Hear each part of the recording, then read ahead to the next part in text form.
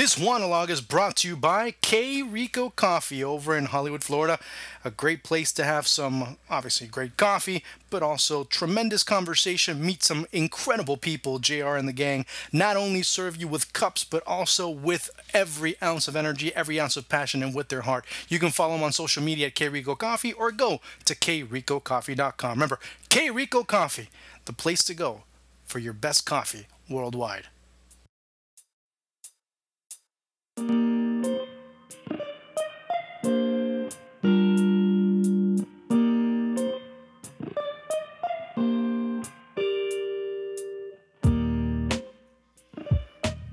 Remember that whole FIFA Gate scandal that went on, and well, it's kind of gone into everybody's back burner collectively. Of course, there's more important things that are going on in the world right now than to worry about how some corrupt football directors are, and how they're reacting and behaving after the fact.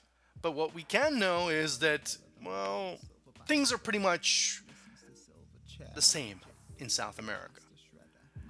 And how can you not be the same from a business standpoint when it comes to football when your politicians are the same? I mean, just the other day we see Cristina Kirchner offer a tremendous homage to Hugo Chavez, a man who pretty much drove his country, whose legacy is now that his fellow compatriots are now crossing the border to Colombia to buy things just like toilet paper.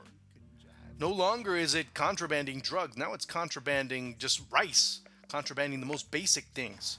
And let's not even forget about Kirchner, who has been able to create amass a tremendous fortune due to politics. At one point, she bragged about having a seven-star hotel down in the very south of Argentina.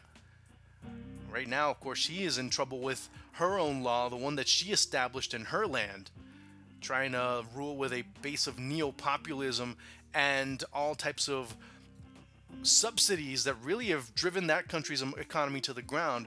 And Macri, in the meantime, while trying to find a way to become more prevalent on social media, has kind of drifted away from his path of being able to find things, of course. And you see that in Argentina. And on the other end, you see how AFA have been able to try and do their level of business. And you start to understand why things are the way they are. The CBF in Brazil, the same thing. You don't know when the other shoe's going to drop there, especially when you see the political side there as well. You start to see Dilma Rousseff get impeached. We're going to see what happens. She's not being part of the political process. She's not even part of the Olympic process. Meanwhile, Michel Temer, who many fear is probably just as bad as Dilma Rousseff from an administrative standpoint, but could be even worse from a political, as of course he was willing to stab as many backs as possible to get where he is right now. Your typical Brazilian version of House of Cards.